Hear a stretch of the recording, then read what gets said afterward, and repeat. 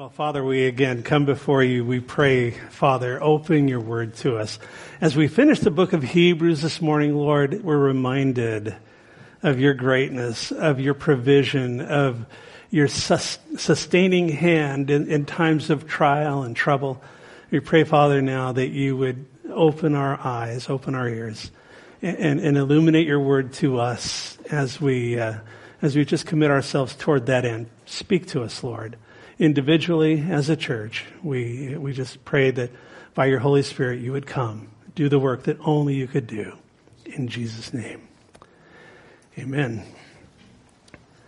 We've been in Hebrews since last May, the beginning of May. Wow. And this morning, the Lord willing, and I think he is, unless I get a major rant in one direction or another, this morning, the Lord willing, we're going to finish the book. And I'm excited about it. I'm excited. This has been a great journey for me. I've taught the book of Hebrews several times before, but this has been probably the most in-depth. I remember when I first started, I thought, oh, that's great. I have lots of notes. And I thought, I could even take shortcuts. But it hasn't been that way. It's been just really the Lord just opening it to me in a way that I've never really quite understood and just seen more powerfully than ever the context of the book, which was written to Christians who were in a great amount of distress. And as we're looking here, as we're in chapter 13 at the last part, we're going to look at verses 17 through 25, the end of the chapter and the end of the book. This morning. I want to just do a quick review of what we've seen, so far in this chapter. In verses 1 through 6. Now remember, we've been talking about, this is a series of exhortations. You guys know what an exhortation is? It's a strong encouragement. To exhort someone, and it doesn't mean you're yelling at somebody. You need to do this. No, that's just yelling at somebody. An exhortation is saying, look, I want to strongly encourage you. These are things that need to be in place in your life. And that's what the writer's been doing, because he's just wrapping up here, and he's got some really important things he wants to say. This isn't just parting thoughts. It's closing thoughts, but they're not random. These are inspired, powerful things that he's bringing across. So the first thing he says, he's talking about how to live here in chapter 13. This is highly applicational. His pastor's heart is coming through in this. We've seen a great deal of doctrine in this book all through, and now his heart's been coming through and just encouraging these people to stay the course, even though it's rough, even though there's great persecution beginning to break out in Israel at that time in the first century, and that the culture around them was hostile towards them. We know what that looks like. And so now he's saying these are three ways I want you to live. In verses 1 through 6, he exhorted the people to live lovingly. Remember, we looked at that. He said, let the brotherly love continue. The Philadelphia, Philia is the Greek word. And he talked about brotherly love. And then he says, don't forget to entertain strangers, to love strangers. Really, xenophilia is the Greek word for that. And what that is love of strangers, to love people you don't know. And we looked at that. And then he says, remember the prisoners as though you were chained to them. To love empathetically. Empathy, being able to put yourself into the shoes of another. Empathy is something that is really, really important that we cultivate and understand and that we apply in our own lives to be able to come alongside others, to be able to build others up, to be able to strengthen others, to comfort them with the same comfort with which we have been comforted. And so he says, love empathetically. And then he goes on in 1 to 6, he says, love marriage. And we looked at that Greek word. We looked at the physical aspect of marriage, the word eros, which is physical love. And I stared at the floor the whole time I taught on that. But talking about that, and he says, don't pervert it. Because it's no longer love if it's perverted. Then it becomes, instead of eros, it becomes porneia, where we get the word porn or pornography from. And it's a perverted it's a perversion of the physical love that God put in place, that God ordains. The marriage bed is undefiled. We looked at that. And then he goes on and he says, don't love money. the whole point that he says in these first 6 verses is, I want you to love people more than you love your stuff, more than you love things. I remember a defining moment. You guys know, I call these defining moments when I'm going along and some random conversation, outwardly random, but inwardly not, some random conversation or something that I'll read or something that someone says, and the Holy Spirit just takes that and speaks to my heart and just drives it home. And I remember I was at a meeting, my wife and I were at a meeting with another pastor and his wife, and she just said something, and she to this day doesn't have any idea how powerfully God used it. She said, whenever you put a thing in front of a person, you're looking to get out of God's will. And the force of the Spirit hit me with that, and it's been something that God has used over the years since then, and it's just true. And that's what the writer's saying here. He's saying, these are good things. Living lovingly is God ordained. It's something that He wants. It's something that He puts in place. Don't pervert it. Don't let your stuff get in front of it, but live well within that. The second thing that we looked at in chapter 13 is in verses 7 through 14, where he talks about living loyally. We want to be loyal to our call. We want to be loyal to the Lord. He says, I want you to be more loyal to Jesus than to the world around you, essentially is what he says. He said, Jesus does not change. He's the same yesterday, today, and forever. And so your loyalty will never be misplaced. I can put my loyalty in a friend, and if that friend changes, then my loyalty really doesn't add up to much. It really is not going to serve me well. But he's saying, you can bank on Jesus. You can take your loyalty to Him to the end of the earth, to the end of your life and into heaven, because He is worthy. And so as he says to live loyally, we looked at in verses 10 through 14, we looked at the altar. He says, we have an altar that the people, the Jews, have no right to eat from. And then he goes on and talks about this thing being outside of the city. Remember, we looked at the altar, and we looked at that, the altar in the Old Covenant in the Old Testament was the altar of sacrifice, and it's where the animal was slain to atone for sin, but a partial atonement. It could never completely get rid of sin. It could cover sin. And he says, we have an altar outside of the city. Jesus was sacrificed outside of the gate. And he says, let's go to Him, because the cross became the altar. And what he says there, he's saying, come out completely. Let's go forth to Him. He says in verse 13, let's go out of this thing called Judaism. Let's fully step out. Because remember, in context, the people, their biggest challenge was all the loss they had in Judaism, all of the things that they had surrendered, their livelihood, their inclusion in the Jewish community, their ability to be with their families, very often were rejected by them. They had all of this loss. And the writer's saying, you know what? When you come out of the city, you're going to bear His reproach.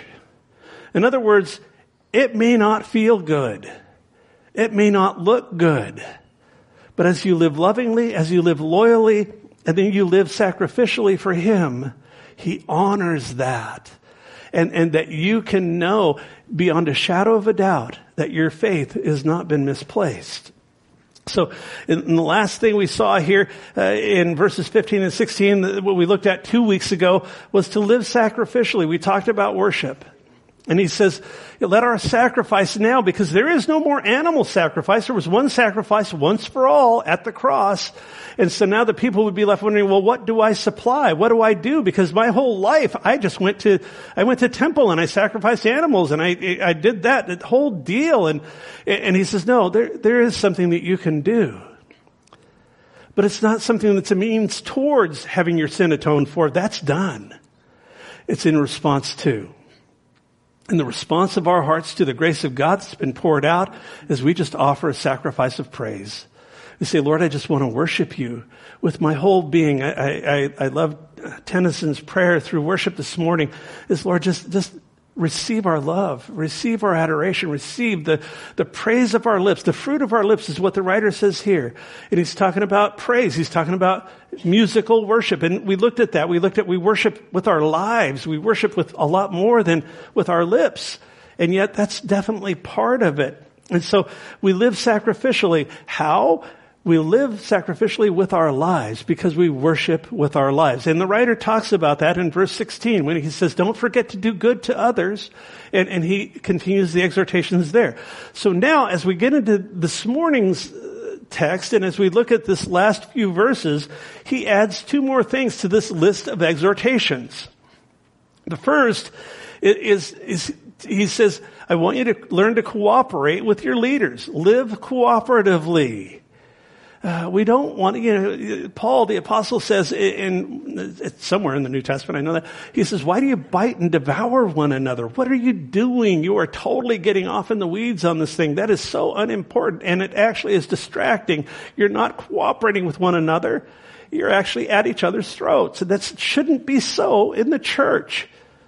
Oh, how often my heart breaks that it is. Not in our church. I praise God because we have a healthy church and the love of Christ is preeminent here. And I know when people come in, they're kind of blown away at times. Wow, you guys really care about each other. You guys really like to stick around for like an hour after service. And, all of that. And it's a wonderful, wonderful thing. And yet, we're blessed, guys. Don't think that there aren't places out there in the greater church where people are biting and devouring, where there is no spirit of cooperation, where the leadership is not knowing which way to go, that there are just all kinds of deep-seated problems. No, I don't want to go to a church like that. I have told you guys before, I love going to church here. If I wasn't the pastor, I'd still come here. And yeah, I don't get the choice of saying I don't feel like going to church on Sunday morning when I wake up, but it's true. So he says to learn to live cooperatively. We look at verse 17. He says, obey those who rule over you and be submissive, for they watch out for your souls as those who must give account. Let them do so with joy and not with grief, for that would be unprofitable for you. So now, one of the things is the world, to those who rule over you. Remember in the context, in the first century, what the Jews had was they always went to synagogue. The synagogue had a guy that was called the ruler of the synagogue. So there's a little bit of a play on words here. I think it's a poor translation because it implies that a sort of a forcible hierarchical thing. Those guys that are above and over you in a worldly sense. And that's not what's being said at all. In obeying leaders, it's not every so-called leader. And we've seen the tragic consequences of that with big things in the news going back decades. To, Jim Jones in Guyana, and then you look at Waco, and you look at these people that hole up, or people that are in some fringe cult and all of that. That's an extreme. But there are those who exceed. I'll tell you what, folks, be careful when you choose leadership to submit to. Godly submission is a principle. It is a thing. It's a biblical principle. But be sure, number one, that person is a servant leader, that they get that when Jesus in John chapter 13, when he wrapped himself with a towel and he got down and he washed those men's feet and he said, look, a servant's not greater than his master. And I've done this as an example for you. In other words, you guys are going to go out there. You're going to lead. You're going to be planting the church. You're going to be kickstarting this whole deal. And this is the attitude of the heart I want you to have. And if you don't find that in a leader, run. Plain and simple. You got to understand servant leadership. You got to understand that God does raise up positional authority. Yes, he does. But that is never to lord it over people's faith. There are many admonitions, a couple that come to mind right off in the New Testament, that leaders are not to lord it over others' faith. That's bad stuff. That's bad leadership. What God is doing when he raises up a leader is he's raising up somebody who gets that leadership is something that I'll tell you what, folks, this particular passage is sobering for me because I have a boss. I'm not the boss. I have a boss. He talks about him a little further. He calls him the great shepherd. I'm an under shepherd. And it grieves me when I see pastors lose their way because they don't understand and they're not buying into what the Bible says about leadership. So he's saying cooperate with your leaders. Live cooperatively. He says pray for us in verse 18. We'll get to that in a minute. But those who rightly lead don't rule. It's a poor translation. But what he does say is obey and submit. And think about it. I laughingly say, if I got up in the morning and said, hey, woman, obey and submit. Yeah, I know. You guys know how that would come out. I do too. But the Greek word here for obey, it's not the same as in other places. But what it is, it's a command to allow someone to direct your actions. Be careful. Again, we have a responsibility to not allow others to lord it over us. There was a whole movement back in the 80s called the shepherding movement. And there are parts of that are still alive today, as where people had to submit to the elders of the church. Well, I want to buy a car. Well, I got to ask the elders. Hogwash. And if you come to me asking for advice on a lot of things, you will find that I will say, that's between you and the Lord. That's not my place. If you really press me, I might tell you what I would do, but I will never tell you what you should do. I'm here we'll talk about that as we go. But just be careful. Within godly structures, there is positional leadership in the church. And God calls us to live cooperatively, to live obediently, and to be submitted to that leadership because they're there for His purposes. But again, that can never be unhooked from Jesus, the great shepherd. Cooperation is the key. Now, when he talks about submit, this is a different word than in Ephesians 5. Wives, submit to your husbands. Pretty well cements it, right? Not here. This is literally, the word here is different. It means to allow someone to influence you, to persuade you to a new direction. And that totally fits the context of Hebrews. These people were wavering. They were getting off and thinking about going back to Judaism and thinking about making their life easier by complying with the things that were in place, the things of the day and their culture and all of that. And the writer's been saying, no, you don't want to do that. Judaism doesn't work anymore. It's broken. It's expired. And you need to stay in Christ. You really don't have anything to go back to. And so he's been persuading them with this whole series of arguments against going back to the old covenant, going back to what they had known all their lives. And so when he says that you need to submit, he's talking about people that are allowing themselves to be influenced by the Word of God. Because remember, earlier in this chapter, when he talks about those who rule over, when he talks about leadership, he ties it to them sharing the Word of God with you. It's hand in hand. It's not some blind leader that says, well, you're going to do this, you're going to do that, and God told me. No, you guys are well educated enough to know that. I mean, biblically literate, and I praise God for that, because it's pretty easy to arrive at the conclusion that that's not where it's at. The point is, maturity is to have the ability to subordinate. It's not about equality. It's not about hierarchy. It's about subordination. I had a business partner for 21 years. I had prayed, Lord, I had one business and I had my eyes on another business and I had prayed, Lord, if you want me to have this other business, then bring him to me. I don't have time or the desire to go out and try to make this happen, but if you want to do that, that'd bless me. And this one day, this guy that I'd been to Bible study before, I didn't know him well, but he walked in my door and he said, hey, I want to do this. And the Holy Spirit just kind of quickened me. I went, wow. Well, we formed a partnership, a 50-50 partnership that lasted, as I said, 21 years. We did not have one falling out for the entire 21 years. And that's unusual. But we put God first in this thing. And we both had employees with our other businesses. He had a steakhouse and I had a production company, did a bunch of corporate stuff. But at any rate, we both understood what it was to be a leader. But I realized quickly going into this thing that my partner and I both had strong personalities towards that end. And that somebody had to subordinate. And because of my understanding, God had given me understanding of how He works things in His Word, I just applied that in my business life. And I'll tell you what, and He did too. We mutually subordinated to one another for all of that time. Had a beautiful friendship, still close friends. Love him, love his wife.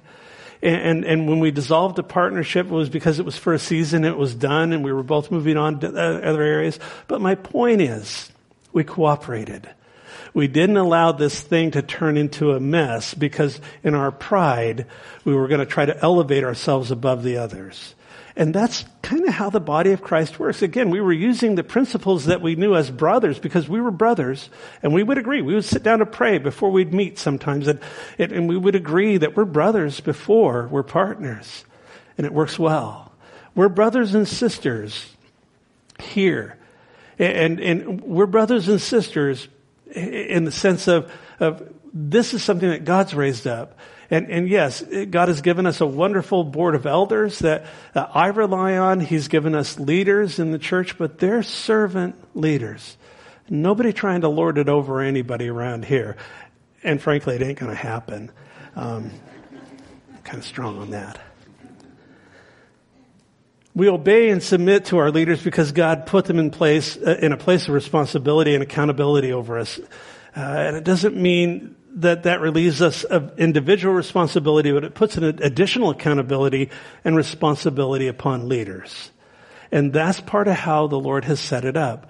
I don't like it when the church looks like a corporation. I was talking to someone before church about that, to where there's the top dog, there's the CEO, the senior pastor, and then there's the others, and there's the others, and then there's the congregation down here. That's not how it was set up. It's an upside down pyramid. The body of Christ is that Jesus said if you want to lead, you got to be the servant of all. And you should have the lowest position. And if other people want to lead, to come alongside, they need to be able to go low as well. Because that's what He does. That's His heart. That's His character. He takes the low place. He takes the place of a servant. Now, when He says to keep watch for your soul, the Greek word there is agrupnio, and it's an interesting word. What it means is sleepless. and I'm sorry, I don't lose a lot of sleep over you guys, but but it means to take care of or to look after with the implication of continuous and wakeful concern. They keep watch for your souls. And yes, there have been times where I lose sleep, and I will just be straight up with you. If there are things going on, or if there's an attack of Satan that it's manifesting in some way, or things that I don't understand that have the potential to overwhelm me, you bet I'm up and I'm praying for you guys. And that's part of what God's called me to, is to pray, to lift you guys before the throne and to just say, Lord, these are your people. These are your sheep. I'm just the under shepherd. You're the great shepherd, and I know you love them, and I just want instruction from you on how to handle this thing or that. That's how He set it up. 4 things that leaders are called to. The first is they're called to watch over and to protect the flock. Without, from outside, and within. There are many places in the Scripture, especially in the letters, where Paul warns. He says, you know what? People will rise up on the inside that will cause you a lot of trouble. So you be careful. You be aware. And I'm watchful, guys. It's not like I'm, running around with a magnifying glass, but not every day. But no, it's not that I'm doing that. But part of what God's called me to do is to be watchful for the body, to be that watchman. And as that takes place, it's something that I take very, very seriously, because I will give an account for the way I pastor this flock. Enough said there. They bring nurture and nourishment to those who belong to Christ. The second thing, that's why we're devoted to bringing the Word of God week in, week out. We're not going to deter from that, because there's power there. The Holy Spirit, the Lord honors His Word. As His Word goes out, it doesn't come back void. They bring the gospel to those who do not have it. And they're devoted to prayer. So those 4 things, those are the things that, and again, grievous to me at times when I see pastors and leaders whose reach has exceeded their grasp. there is an edge to what I'm called to and what I'm not. And I'm pretty clear on that. And to exceed that is either to injure other people or to bring on a whole lot of extra work that I just frankly don't need. I don't micromanage our ministry leaders here. It's like, do the ministry that God's giving you to do and keep me informed. Let me know what's going on. Because I got to trust that His Holy Spirit is working in them as well. And it's just a very freeing thing. He says, let them do so with joy and not grief, for that would not be profitable. It would be unprofitable for you. This applies to shepherds and to sheep. Shepherds, know your place. Know what you're called to and what you're not. Sheep, this is what I have in my notes. Try to be the kind of person who doesn't cause the pastor to sigh and groan. It's like, oh, okay, well, praise the Lord. Okay. No, seriously, it's about cooperation. Again, it's what it's about. We're simply cooperating with one another as we are moving forward in advancing the cause of Christ in our community, in our lives, in our homes, in our church. We can get bogged down and out into the weeds, totally missing what God has ordained us and called us to be a church for if we get this one wrong.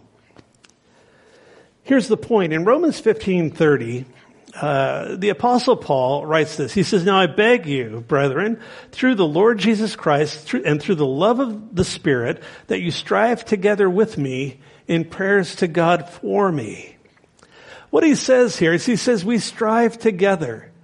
What it means is to pull in the same direction, to be moving together in unison, to have that spirit of cooperation. We're involved in something bigger than all of us, the gospel, and promoting the gospel, and promoting our own, and esteeming one another is more important than ourselves, and looking at, Lord, what is going to bring about health to my bones? What does spiritual health look like in my life? And it's going to look different in mine than it does yours.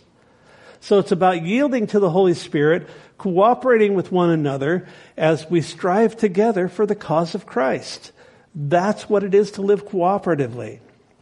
It's what it is to live and to see that any squabbles we might have, those are totally a distraction to what it is that God wants to do in our life and in our church. So we don't follow leaders blindly, but we exercise freedom and discernment, and we're joined together as co-laborers for the gospel.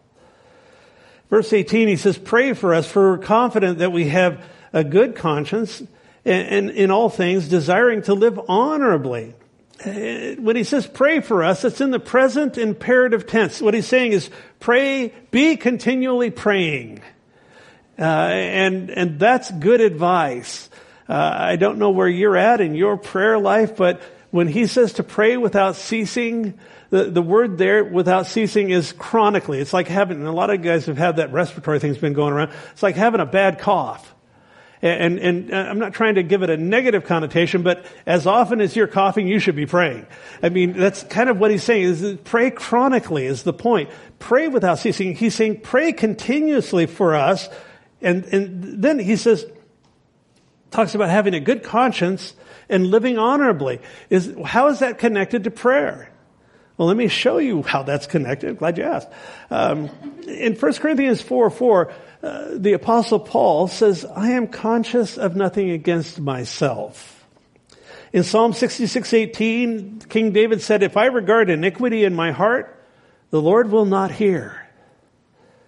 In 1 Peter 3:7, Peter admonishes husbands. He says, treat your wives well, that your prayers are not hindered. I know that's for somebody in here this morning. The point is, if our heart is not right, if we're in an area where we ought not be, if we're not walking, as he says, desiring to live honorably, if we're confident that our conscience is clear, our prayers will be hindered. They will be. So keep short accounts. Good advice. As I keep short accounts with him and I keep short accounts with others, my wife and I have an implicit agreement. We keep short accounts. We don't let it grow. Whether it's sin or it's an attitude or there's something going on between or whatever it is, we keep short accounts. And that's just good advice, folks. If you don't want your prayers to be hindered, keep short accounts with him. And if what that means is you need to go say you're sorry to that person or you need to get right in this area, then that's what that means. But it's truly God's heart that we have our prayer life aligned with him, and that can't happen if I've got a bunch of trash laying in the way. By the way, if you don't know Christ, if you've never given your life to him, if you've never repented of sin and come and put your faith in the power of the cross to save, then he wants one prayer from you. Not the other prayers. They don't count. If you're not a covenant, if you're not a person that belongs to Christ, your prayers are going to bounce off the ceiling. He may hear your prayers, but he commits himself to hear our prayers as his people. But the prayer he wants to hear from the unbelieving, unregenerate heart is, Lord, I've lived my life away from you all this time. And now I'm going to put my faith in you and in the fact that you purchased my soul at the cross. And I'm giving my life to you. I'm turning from the old life. I repent. That's what it means to turn around, change your mind. And I give my heart to you. That's the prayer that he wants to hear from you if you don't know him this morning, if you have never given your life to him. Verse 19, he says, but I especially urge you to do this, that I may be restored to you the sooner. Talking about prayer. He rightly believed that their prayers determined if and when he would be reunited with them. This guy is absolutely believing in the power of prayer. It shows how seriously he regarded their prayers for him. Interesting, after he asked them to pray for him, he now prays for them. Verses 20 and 21 are what's known as a benediction. We're going to talk about benedictions here in a moment. But what it is he's verses 20 and 21 actually close the letter, but then there's some inspired postscript comments that he makes after. So in verse 20 and 21 we read, now may the God of peace who brought up our Lord Jesus from the dead, that great shepherd of the sheep, through the blood of the everlasting covenant, make you complete in every good work to do his will, working in you what is well-pleasing in his sight, through Jesus Christ, to whom be glory forever and ever. Amen. This is where, as I mentioned, the great shepherd is brought up here. Three titles for our shepherd. The Greek word there is poimen. And it's the same word actually as in Ephesians for pastor, but what it means is shepherd. And when a pastor is called to shepherd a church, to oversee the church. Well, what he's talking about now, he's been talking about leadership here, and now he says, but I want to remind you, there's somebody over that. There's somebody over him. And he talks about the great shepherd here. And the word there is archpoimen. Interesting. So in 1 John chapter 10, verse 11, Jesus refers to himself as the good shepherd who dies for the sheep. Remember? Here in Hebrews, he's referred to as the great shepherd who perfects the sheep. Because he's talking about he'll make you complete in every good work to do his will.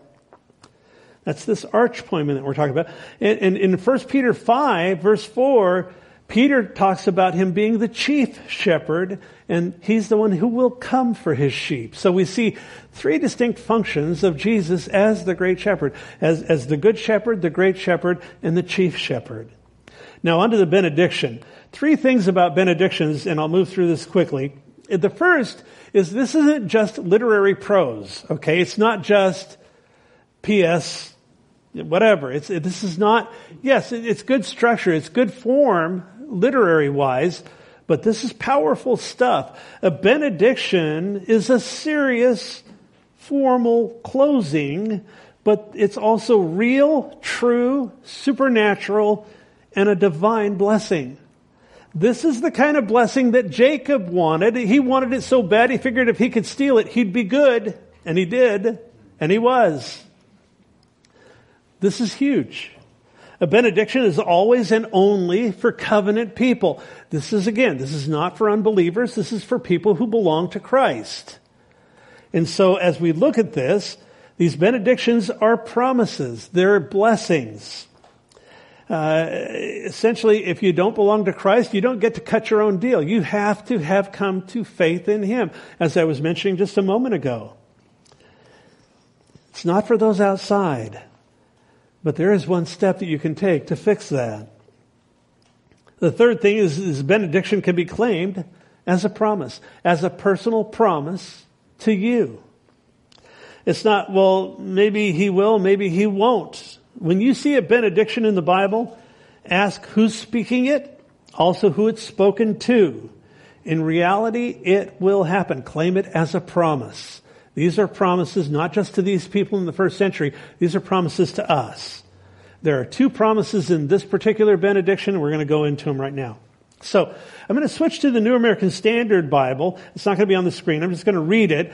It's essentially the same thing, but I like the wording. It's a little bit more clear on the promises. He says, now the God of peace who brought up from the dead the great shepherd of the sheep through the blood of the eternal covenant, even Jesus our Lord, equip you in every good thing to do His will, working in us that which is pleasing in His sight, through Jesus Christ, to whom be glory forever and ever. Amen. So the two promises here, the first is God promises to equip you to accomplish His will. It's a promise. You simply submit to Him bringing that into your life and trust that He will, and He will. This is guaranteed, folks. This is not an optional thing. Maybe so, maybe not. Interesting. I've used this line before, and it's a good one, and that's that God doesn't call the equipped. He equips the called. And that's true. It's not about how talented you are. It's not about how wonderfully you could speak. I remember there was a guy at our church that we held off on having him speak for a period of time because he sold used cars. I think I mentioned him to you. And it was like, this guy knows how to talk. And we were like, is that God equipping him to teach, or is that God letting him just be a car salesman? And it took a while to figure out that he really was being gifted by God to teach. And he's a good teacher. The point is, this isn't about talent. In 1 Corinthians chapter 1, verses 26 and 27, we read this. He says, for you see your calling, brothers, that not many wise according to the flesh, not many mighty, not many noble are called. But God has chosen the foolish things of the world to put to shame the wise. And God has chosen the weak things of the world to put to shame the things which are mighty. I love that in the King James, He has chosen the foolish things of the world to confound the wise. He'll get people scratching their head. And I'll tell you what, that is so true. It blesses me to no end when I see God raising somebody up and equipping them for some ministry that they previously had no clue over. I've shared with you guys about walking through the parking lot of a Bible college, scratching my head saying, what am I doing here? It was between semesters, snow on the ground, place was empty, and I just went for a walk, and I was like, what am I doing here? I'm just a dumb sign painter. And I meant it. I was like, what is this all about? I was just being obedient to what I thought God was doing. And He reminded me there in the parking lot of when I was 10 years old and I picked up a Bible and I said, I just know I need to understand this. I need to know what this says. At 10 years old. I was 28 walking through that parking lot. 18 years later, He reminded me that He had made me a promise to open His Word. The point is, I had no clue. If you'd have asked me before I came to Christ that I'd be a pastor, oh my goodness, not a chance. No. No, I know me. The point is that He equips the called. If He puts a call on someone's life, He will equip. He will gift. He will anoint. I'm also fond of saying that this is what it sounds like for somebody that doesn't have the gift of teaching. Sounds like snoring, man. I'm telling you. It's, I've sat and I, when guys step out in faith, I love it when people step out in faith, and there are times where you go, you know what? I just don't believe that that's your call. I don't believe that's your ministry. And that's okay, because if that's not the case, then there's something else. The point is that when he's talking about here, God promises to equip you to do every good work. It is his equipping. You simply submit. You say, Lord, I don't care. And I'll tell you what, that was in my life. That's what it was. It's what it is. I don't care. I really don't. I truly don't care. I just love him and I want to serve him. And what he does with me is his business. I had given up on going back into the pastor. I had given up on what I thought was a vision to come to Oregon to pastor a church here. My wife and I we got the same vision at the same time, but separately, which was very powerful. And that was like 4 years before the phone rang and they said, hey, you want to come? And my point is I had given up. I moved to Colorado, taken a job. But God called. And as he has called, he opened the doors. As he opened the doors, he began to equip. And as he began to equip, we saw everything begin to come together. Fabulous the way he works. He does so much better a job than we can, guys. I encourage you to submit to his hand in that. Also know that you're not defined by what you do. There's a warning. Very often people think, well, I'm not doing enough. I'm not satisfied. I'm not fulfilled because I'm not doing. Your fulfillment will never be in what you do. That's the world. Especially with guys. I want to define myself by what I do. And if I'm not doing, then I really don't feel complete. That's a lie. You're complete because you're a child of the King. You're complete. You have value because he went to the cross for you.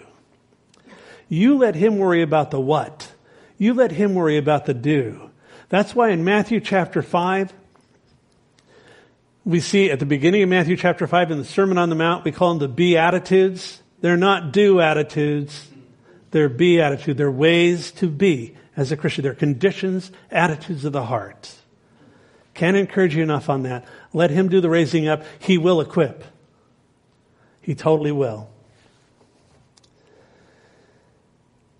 And you know, practically speaking, our churches, we're blessed and we're growing.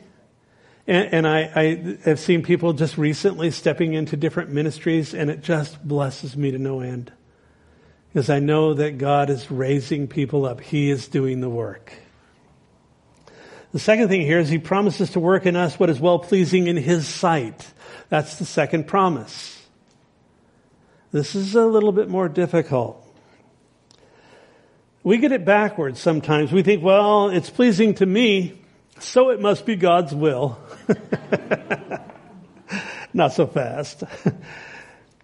It's about trusting in whatever pleases him. It's true that he intends to do things in my life, in your life, and he is doing things. And sometimes it's not pleasant. For these Christians in the first century, these Hebrew believers, he was doing what was well-pleasing in his sight in them, and it didn't look good. This is the opposite of a prosperity doctrine, guys, because a prosperity doctrine does not exist in God's Word. Does he prosper us? Sometimes he prospers us materially. I pray that he prospers all of us spiritually, because that's the real realm. That's the one that we really want to be focused on. But the point is that if God has been pleased to allow pain in my life, it's because he let secondary sources hurt me. Pay attention to this. This is important, really important, because he intended to bring pain. Because he is working in ways I do not very often readily understand. So does that make God some cosmic ogre? No, it means that he is far more interested in what he wants to do in your life, in your heart, than how comfortable you are at this moment. I know many of you are going through trials. He didn't get up this morning and go, oh, I forgot about so-and-so. They're hurting. No, he is allowing that. He is over all of it. And that he allows something doesn't mean that he's out to get me. What it means is he is conforming me to the image of Christ. That when Jesus said, I'm going to prepare a place for you, he said, I'm doing that. And when I come, I will bring you to that place. I'll come. And in the meantime, I'm kind of getting lost on that. What he's saying is, I am going to go and prepare a place for you. But part of the work, and a huge part of the work that he's doing in us, is he's preparing us for that place.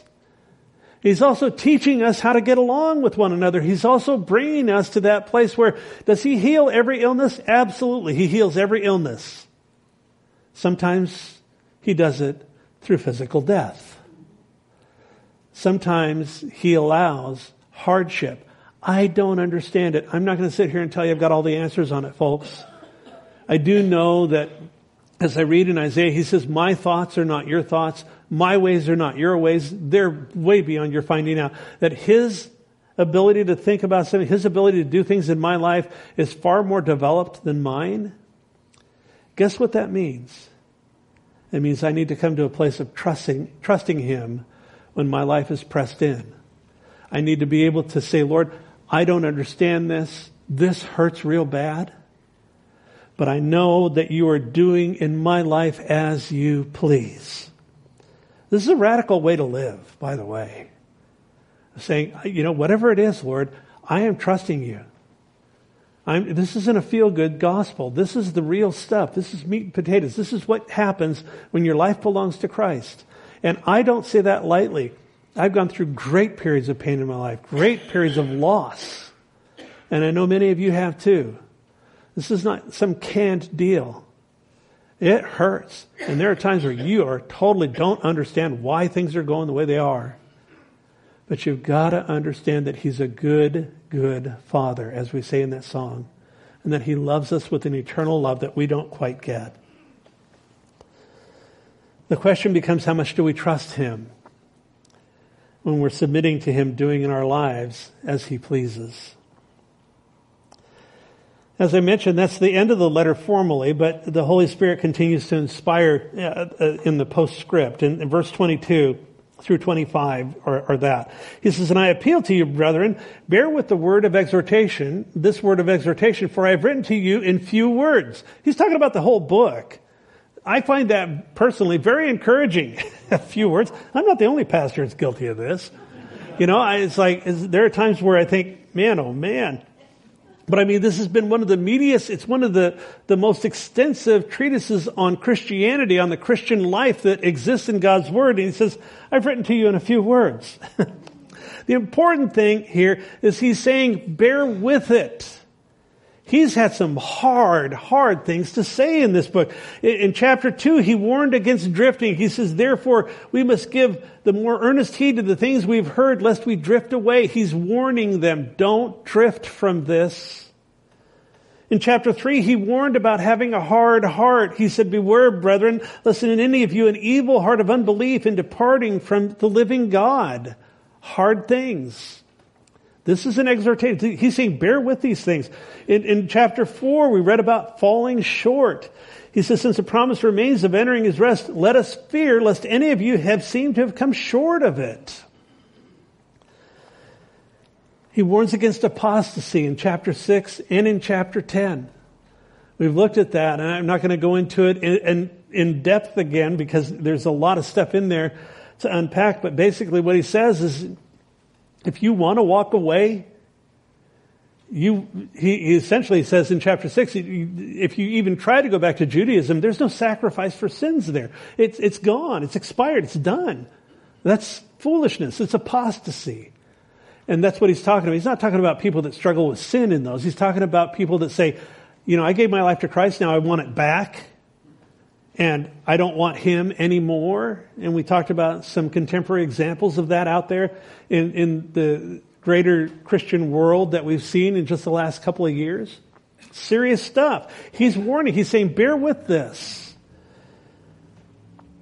In chapter 12, he warned about denying him. He said, see to it that you don't refuse him who speaks. For if they didn't escape him who refused and who spoke on earth, how much more shall we not escape if we turn away from him who speaks from heaven? He's bearing with this word of exhortation. The writer of the Hebrews reminds us of his purpose, and that was to strengthen and encourage discouraged Christians, both then and now. Powerful stuff. When he talks about it, I was reminded of Proverbs chapter 12, verse 1, and what it says is this. I had to laugh as I'm making notes because it's very direct and kind of blunt. Whoever loves instruction loves knowledge, but he who hates correction is stupid. Well, Lord, that's anointed writing. I guess that kind of makes the point. What he's saying, though, is bear with this word of exhortation. In other words, guys, I know that some of the things that I've had to tell you, that this is what the writer's saying, have not been easy. I know that they have been sharp. I know that they have poked you. Let the word of God have its desired effect. And bear with this word of exhortation. Verse 23, start wrapping up here. Know that our brother Timothy has been set free, with whom I shall see you if he comes shortly. Greet all those who rule over you and all the saints. Those from Italy greet you. So the writer gives us hints about his identity. By the way, everyone but us knows who this guy is. Everybody but... Yeah, because they knew, back and forth, they knew who it was, even though he doesn't identify himself at the beginning of the letter. It starts with God, not Paul or Peter or whoever. Fact is, he knew who Timothy was. Paul's Timothy. I'm trying not to say it was Paul. And he was either writing from Rome, where Paul was in prison, place, or he was traveling with people who were from there, like he says in Romans, Priscilla and Aquila, and all that. So, but we don't know who the writer was. I have to say that because we really don't. And if it was important to God, he would have told us.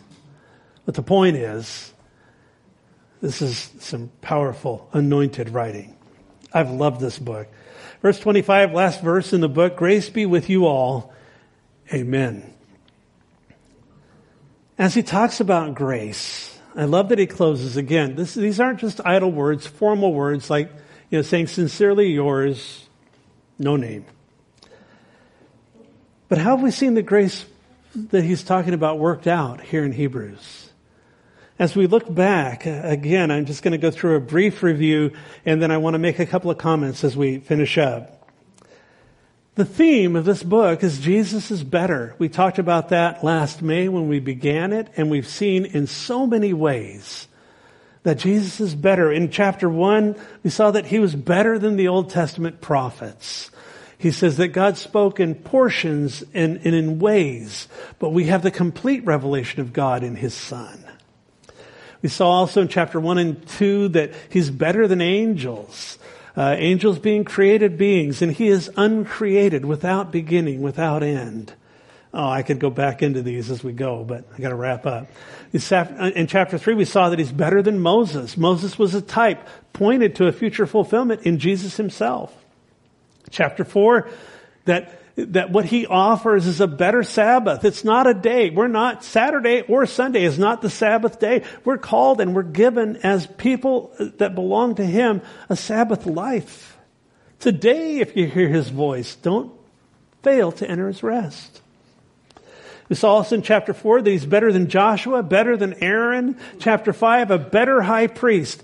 The old covenant high priest was a man. We saw that he was fallible, that he had problems like any man, that he struggled and that he sinned, and that here Jesus, this perfect man, was a better high priest, that much better to represent us to the Father and represent the Father to us.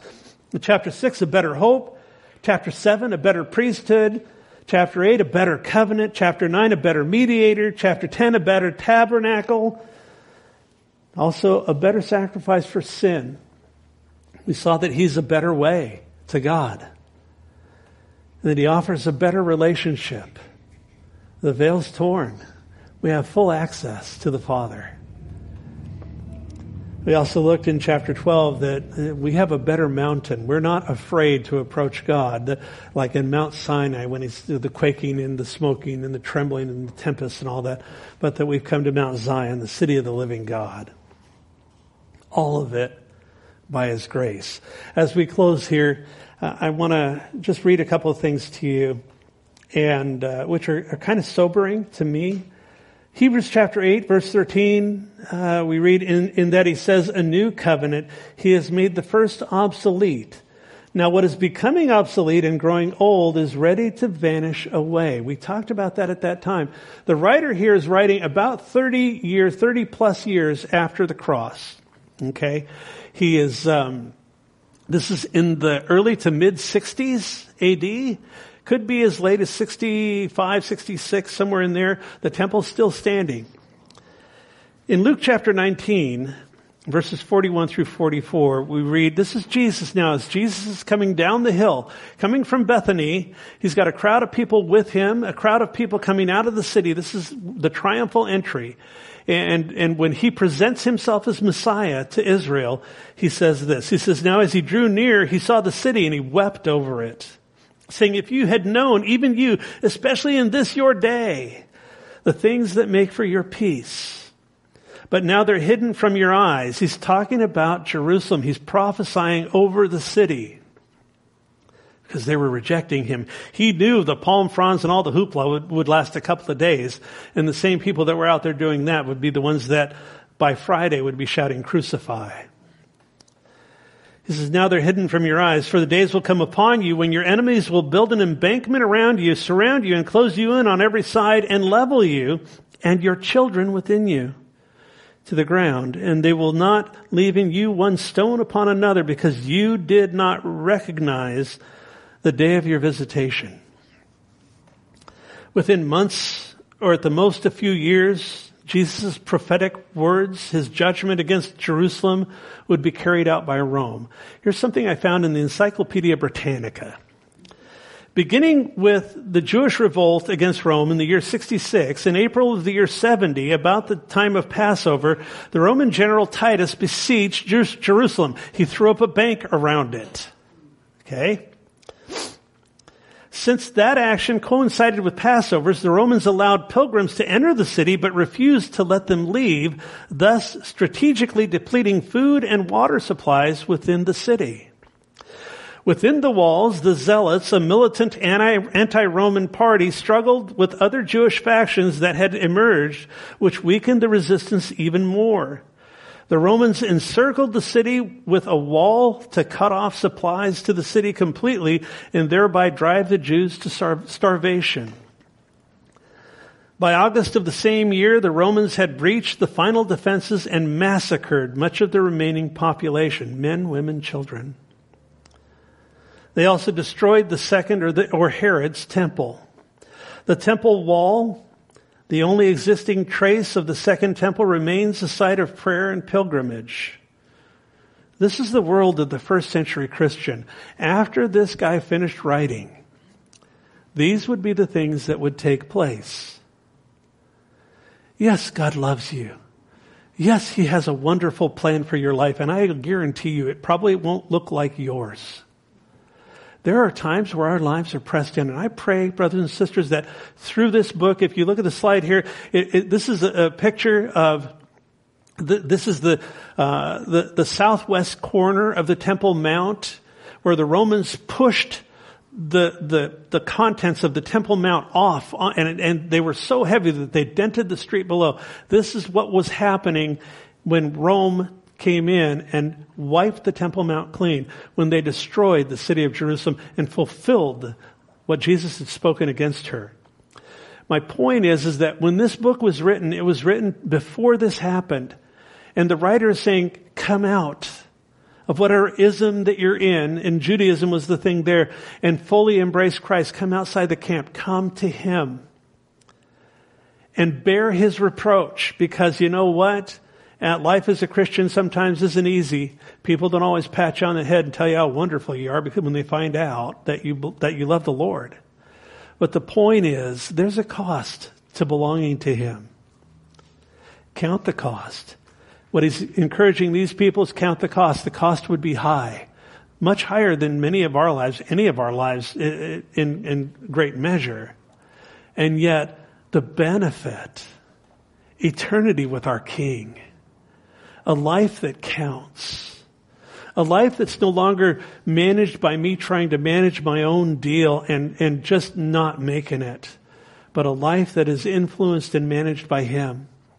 Allowing Him to fulfill those promises in my life, to raise me up to usefulness, to allow Him to equip me and to fulfill His purposes in me, to allow Him to arrange my life according to His will.